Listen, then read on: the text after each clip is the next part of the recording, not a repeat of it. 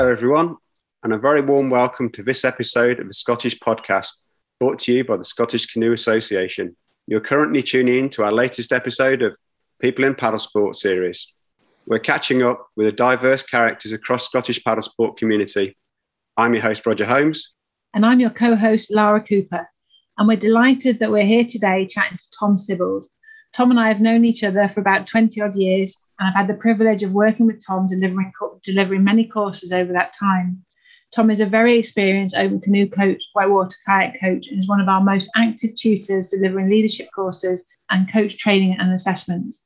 I'm sure many of our listeners will have been supported by him over the years. Hi, Tom. Hi, it's great to be here. I'm looking forward to living some memories with you both. Just to kick off, Tom, we've got our first question. Done this on every episode, is if you could paddle anywhere in the world, where would it be, who would it be with, and in what craft? Good question. You've primed me with these things, so I thought about it. I have three answers, hopefully quick answers. The first, if you ask the hero in me, I don't know if there is one, but if you ask the hero, I would say I'd like to sail my canoe to Norway. I think I probably wouldn't survive. I've had those thoughts probably in the dark moments of my life, and the point where I wanted to go out with a splash, perhaps. If you ask the adventurer in me, then I'd say the Horton River, right in the north of Canada, paddling into the Arctic Ocean and paddling with friends over there. However, with a climate crisis as it is, I'm not sure that's on the cards. If you ask the rest of me, then I would tell you that last week I was on the Spey with Anna, my wife, and three other folks, and we just had the most amazing time. We were playing in the rapids and surfing and trying new things, and there was learning and there was fun and there was laughter, and I'd take that any time. So yeah, local river with good friends and an atmosphere of play would do just great. Fantastic. That's lovely. That's lovely, Tom. Can you share with us and our listeners a bit about your paddling journey and how you've got to where you are now? I for some reason, I decided that I wanted to kayak when I was really young, and splashed, probably crashed around in Plymouth where I was growing up. Not sure I had any formal kayaking, and I got in a kayak and I worked out that you could use a paddle and you could go places. At some point, I managed to paddle with folks who were good enough to have some things to copy. And so I have a collection of terrible bad mistakes and habits that I learned myself, and a few good things that I've copied from people. My first moments in a canoe was in New Zealand on the Wanganui River, which is famous for that scene in the Lord of the Rings. I got to paddle down there with a slightly depressed instructor who'd just split up with his long-term partner.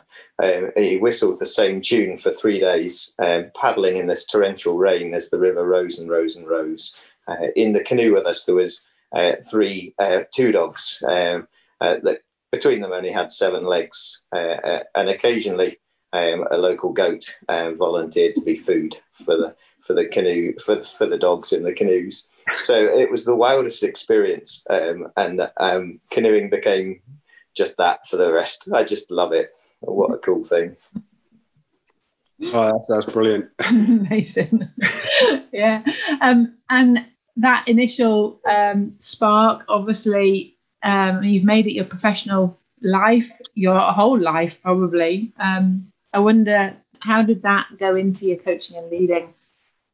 I think this sense of adventure, this sense of freshness, a sense of learning by doing, discovery, exploring, the idea of needing to get better or wanting to get better so that you could enjoy more exciting places without that sense of being terrified. And that maybe a big drive was that about getting away from roads into the big spaces, and perhaps the reason for getting better or to change craft, to be in a sea kayak or to go in a kayak or to get on a board was more about enjoying new spaces in new ways. And so that started, I suppose, to wrap through into the whole coaching and leading other people. Maybe that's just I can't think of something that I enjoy doing more. Maybe it's just actually it really works for me. It takes the things that I love and the things that I enjoy and gives me an opportunity to do those. And I guess that really includes being with people and seeing people taking on challenges and finding their own rewards as well. And that's obviously taken itself into the coach educator role as well, helping leaders and coaches to develop their craft.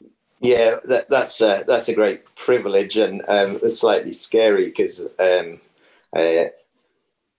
feeling a little sense of responsibility for shaping things, not because I want people to do things in a certain way, but because with enthusiasm, you just want people to capture some of the fun and the good things that I enjoy.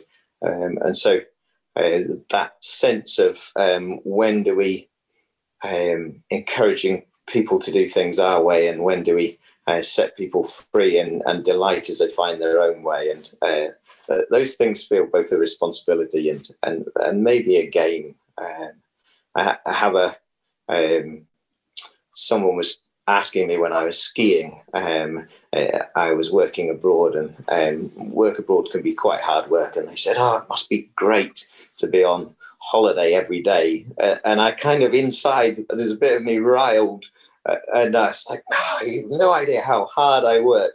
And then in the background, there's another bit of me going, "Yeah, this is the best thing in the world." And so yes, I try to live like I'm on holiday every day. It doesn't always feel like that, but actually, what a great philosophy for life. And learning, coaching, playing in the outdoors, it is a bit of a lifelong holiday.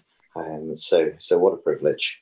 That's a great way to look at life. Try to remember that one. So obviously we're here to chat about dyslexia, and we know anecdotally that there's a large proportion of the paddling community are dyslexic, either that's diagnosed or suspected.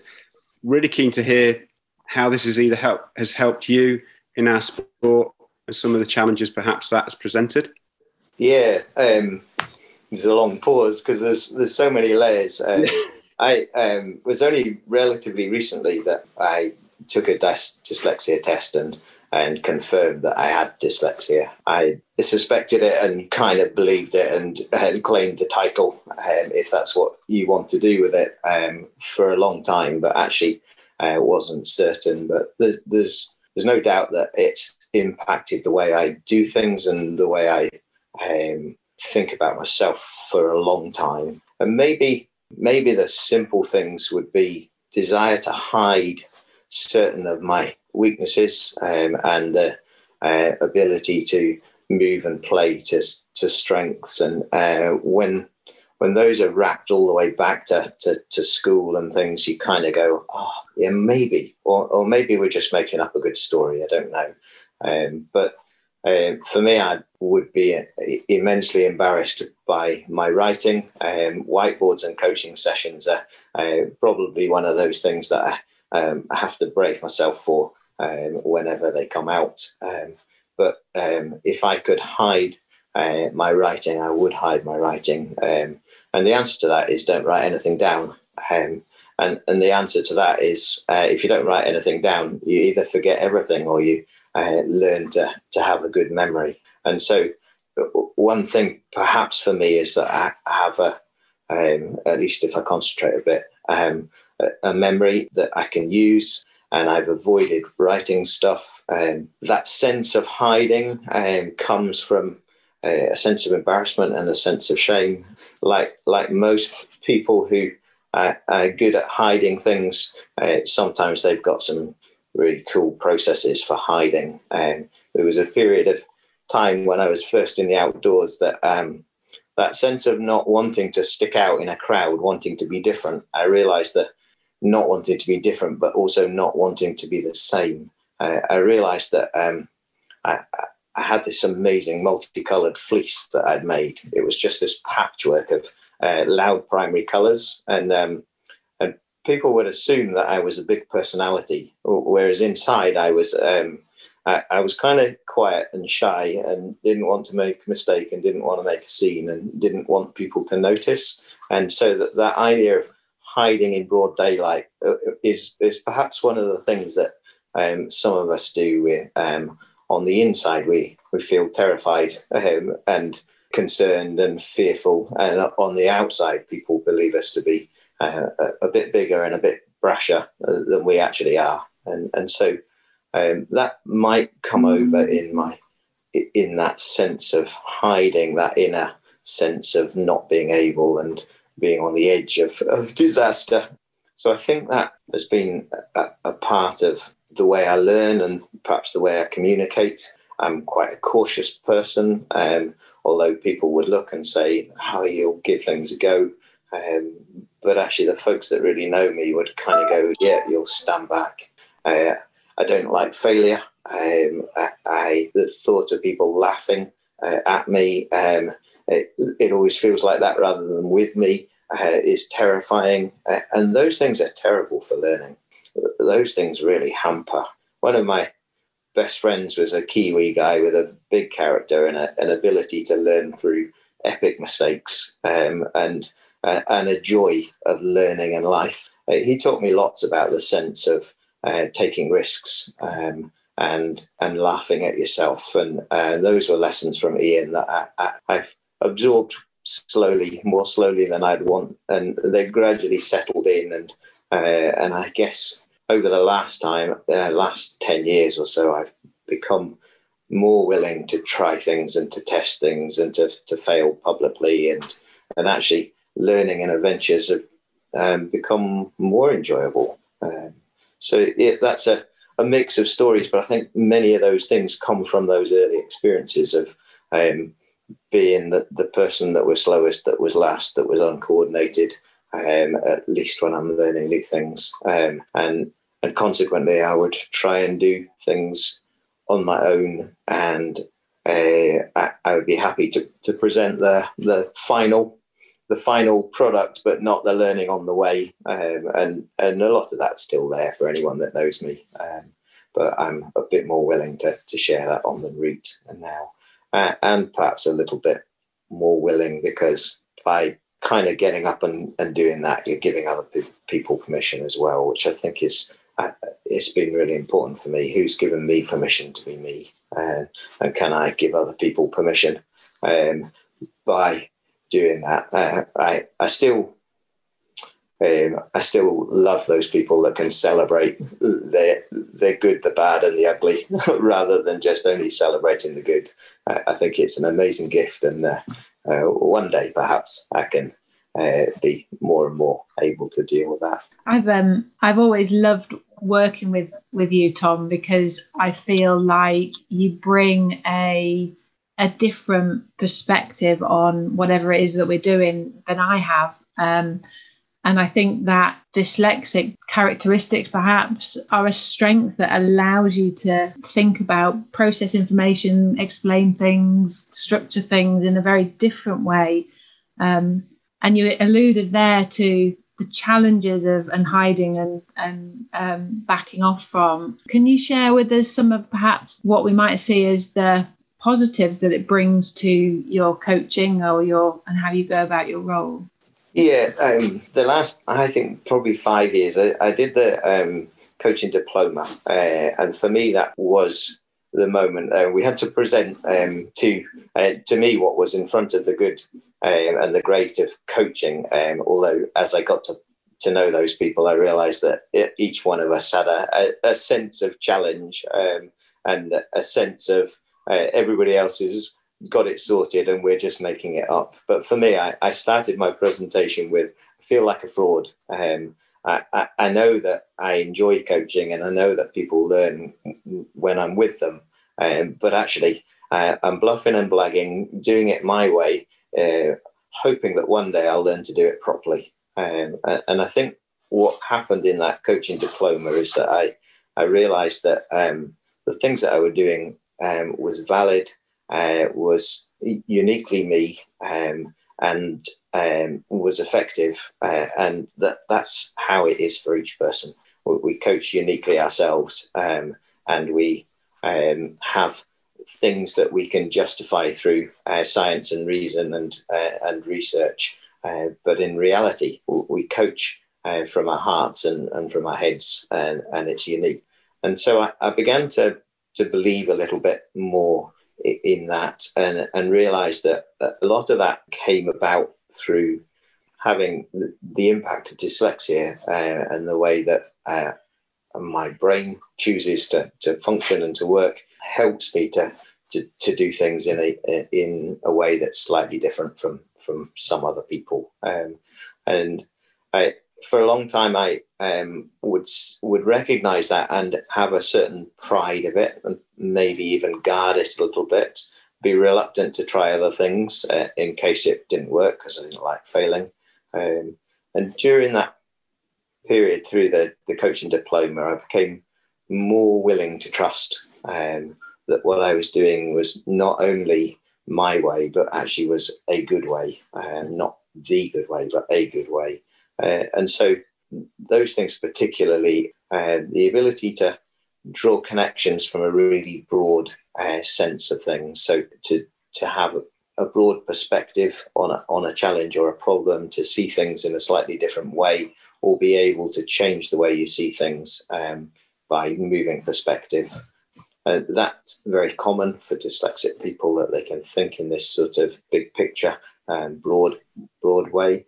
And then secondly, that I loved to make sense of things using stories and metaphors. And so anyone who's spent time with me coaching would be sick of the fact that rather than giving them an equation, I'd give them a story. And so that I realized was a valid way of communicating, and it was an effective and a fun way for me to be involved with passing information on. So maybe a little bit less science and a little bit more of a storyteller. I mean, I've been lucky to been coached by you and led by you, and I think assessed by you on various things. And you've always given something that I haven't necessarily ever had from another coach.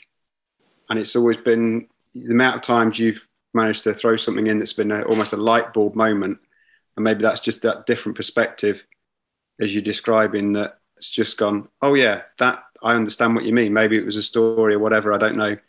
But I've always found myself with the times really valuable to have been out with you, and always look forward to the next time whenever that happens. One of my delights as I've got more into coach education is the encouraging people to find that bit, and if there was a flip side for the coach diploma, was that one of the reasons I spent a good deal of time hiding was that I was aware how poor I was at some things, and those weaknesses, you carry them like a big cloud, a big shadow, or a weight that holds you down. And trusting in my strengths, believing in those strengths, has given me that sense of I'm prepared to be a bit more assertive with those weaknesses, to use them and to develop them and to grow them. And so the coaching diploma, the first half of it, when there was loads and loads of good stuff, I was really not asking the question, is what I'm doing any good? And I wasn't really bothered about all the other good stuff, because I just wanted to know whether I was a fraud. And as I became more confident that whilst I might be a little bit different, that's not the same as a fraud, I began to explore and experiment with some of those other good things. And so I've learned masses about dealing with the things that I couldn't do, and planning was one of those things that is for anyone who has tried to work alongside me would realize it's just an epic tangle in my head, and I might not have used those words positively, but now I think there's something in that sense of planning in pictures, planning in stories, having a storyboard, preparing for what's actually quite a lot of time prior to a course or prior to a conversation like this, getting ready, drawing the stories of my past experiences to the surface so that I can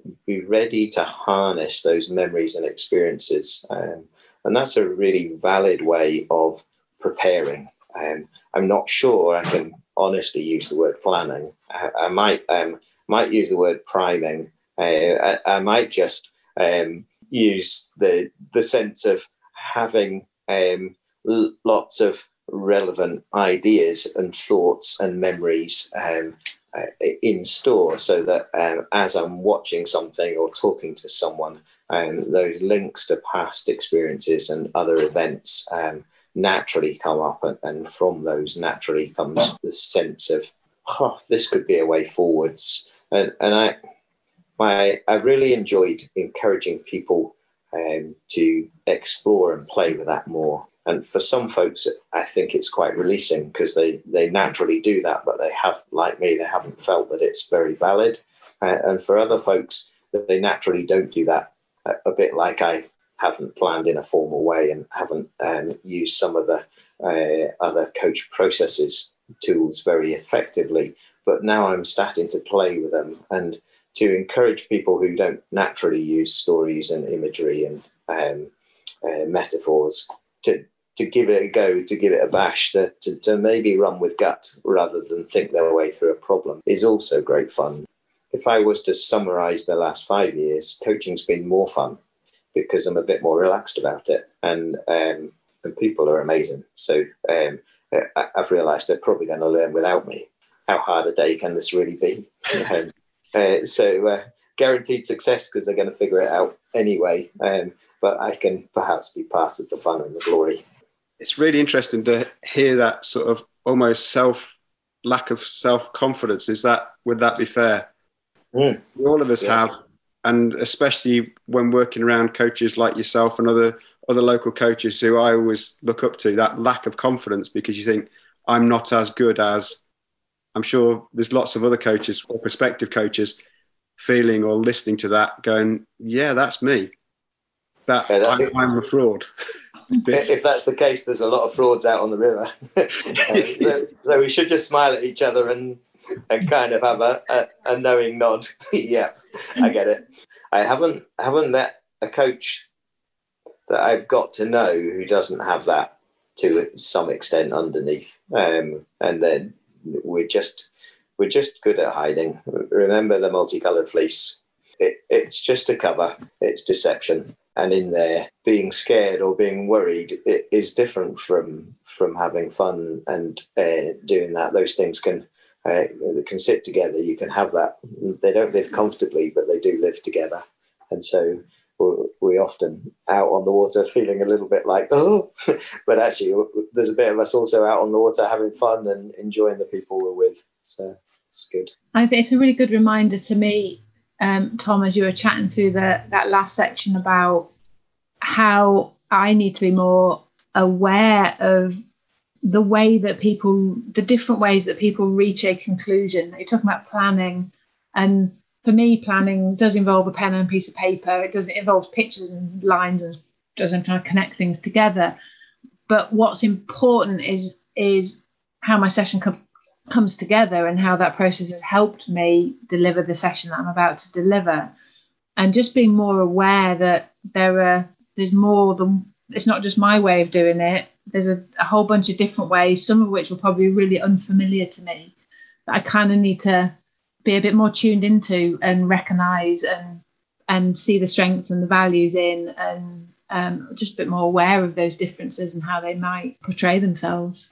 Yeah, and there's been good learning for me on that, but there's also some great shortcuts. So one of my privileges over the last little while is to, particularly with our course ratios being often 2 staff members, I've been able to phone up Laura and see if she's free to work a course with. And so at that point, I know I don't actually have to do any planning. And I can rely on Lara's notebook, and she's actually managed to plan my stuff as well. And Stephen McDonald would be the same. Like, just the delight of having someone who is comfortable enough with planning to be able to go with a free flow, but ask the critical questions that just keep it on track. And I've realized that that in those weaknesses, I can make my life easier by working out when the critical questions need to be asked. And for a long time, I was all about finding people that I trusted inherently, because they always ask difficult questions, but trusted enough to want the difficult questions to make a better day. And maybe I've learned from those people a little bit about how to ask those difficult questions myself when there isn't someone there. Not as sharp at it. It still takes more effort, but working with people who do things so differently from you, but with that sense of complete trust is one of the greatest delights. I'm sure in any field, but for us, coaching is great. And knowing that there's two perspectives in the room doubles the chance of making it a great course for the people around you. So I've had great privileges as I can put those faces down to those people that make me feel safe enough to be the best I can be, but add their own uniqueness to doing that. And they're the fun courses I remember. That's brilliant. What advice would you give a coach if they maybe were coaching someone with dyslexia, or even, is there advice for that, or is it any different, or is it? Yeah, as I've got more and more into coach process and stuff, then I wonder if I fail on this advice. And so apologies to anyone I've coached over the last goodness knows however long, if this sounds like I completely failed on these things. But I tell myself regularly, when I was learning to ski when I was really young, I was in France somewhere and I was booked into ski lessons and they were awful. We stood in lines, we did drills, we learned things that were isolated components of skills, and I was rubbish at them. I was also bored, and I was probably ultimately distracted. So I think I stayed for 2 days and then left and never went back. I was far more happy to learn how to travel than to learn how to travel well. And so my skiing bad habits all got fully ingrained. But actually, I'd rather have fun with a bad habit than do it well and be miserable. And so letting people do things their way is really powerful. Letting people be active when they want to be active is great. That's cool. A few years after that, I learned lots about telemarketing. And the coach that I went to was someone who was coaching another group. And I was skiing on my own, but he would watch when he was on the ski lift and I was skiing underneath him. And then I'd see him for a few minutes at lunchtime and ask a few questions. And then I'd have something to do all afternoon. And so the perfect way for me to learn was all of the space of one top tip and a whole afternoon. And I know for many of you fast learners, you think that would be awful. But for many of you dyslexic learners, they'd rather have one thing and 3 or 4 hours to do it, and somebody around that they can ask a question from, than to have lines drills or a lesson plan. So yes, apologies to lots of people, because we believe that value for money is to fill every moment, but actually learning doesn't seem to work like that for me. So yeah, big space, lots of fun, again, a fairly healthy lack of rules. It sounds like a perfect environment, but yeah, I can't see many of our listeners disagreeing that doesn't sound like a great way to go about your coaching or your learning. It sounds amazing. When you were chatting about confidence, I remember us stumbling across a book. It would have been early when you were doing your MSc. That's when I first became aware of it, called The Dyslexic Advantage. And I thought that certainly for me reframed my thinking to it being a disability or a difficulty to being something positive. Yeah, the Dyslexic Advantage for me, I guess it was a turning point to the thinking of dyslexia rather than a disability as a different way of processing, and that different processing wanting to be to turn itself into different ways of doing things. And so there comes with that a permission and potentially a delight. And so it's no surprise that coaching diploma was such a release point for me, because suddenly I started to trust the things I was doing, and there it was. So Dyslexic Advantage is definitely a book worth listening to. You can even buy it in paperback, but you can certainly get it on audio. Thanks, Tom. We'll pop that in the notes of the podcast so readers can find that if they're interested. What could we learn from your experience? Perhaps what could others have done that would have helped you on your journey? I think if I'd realised that what I was doing was sound earlier, then I might have been more courageous in my learning. Therefore, might have learned a bit more. I've been defensive and narrow-minded and protective in the way I've held on to things and not tried new things. And perhaps if I'd been a little bit more aware of some of the good things and a little bit felt it was a little bit easier to see those against academic and process systems and goals and things, then maybe I'd have trusted them more, and then maybe I'd have risked a bit more earlier and had more fun. But I don't know. Maybe you just have to learn as you are at the speed you are, and I've enjoyed that. Thanks for that, Tom. That's been really interesting. I'm sure the listeners will find it interesting to hear that, although we all suffer from those self-doubts, that it's using your abilities and not necessarily overcoming those disadvantages, having some more confidence in ourselves, perhaps. But really interesting to hear from you today. Thank you very much for that. Yeah, thanks, Tom. That's been a great insight, and thoroughly enjoyed our chat today. So thank you very much for joining us and for openly sharing that with our listeners and sharing your experiences and stories. There's so much that our listeners can take away from this. Disability and learning disability, like dyslexia, isn't a black and white thing, and often it's not visible. So it's a good reminder to all of us to get to know the people we're working with and really pay attention to and support and develop and nurture their strengths to help with that confidence and support the development of the areas that people feel might be their weaknesses. Thank you everyone at home for listening. Be sure to like and subscribe to us whenever you listen to your podcast. You can find us on Podbean, Spotify and Apple. We hope you enjoyed listening today, and most importantly, we hope everyone is keeping safe.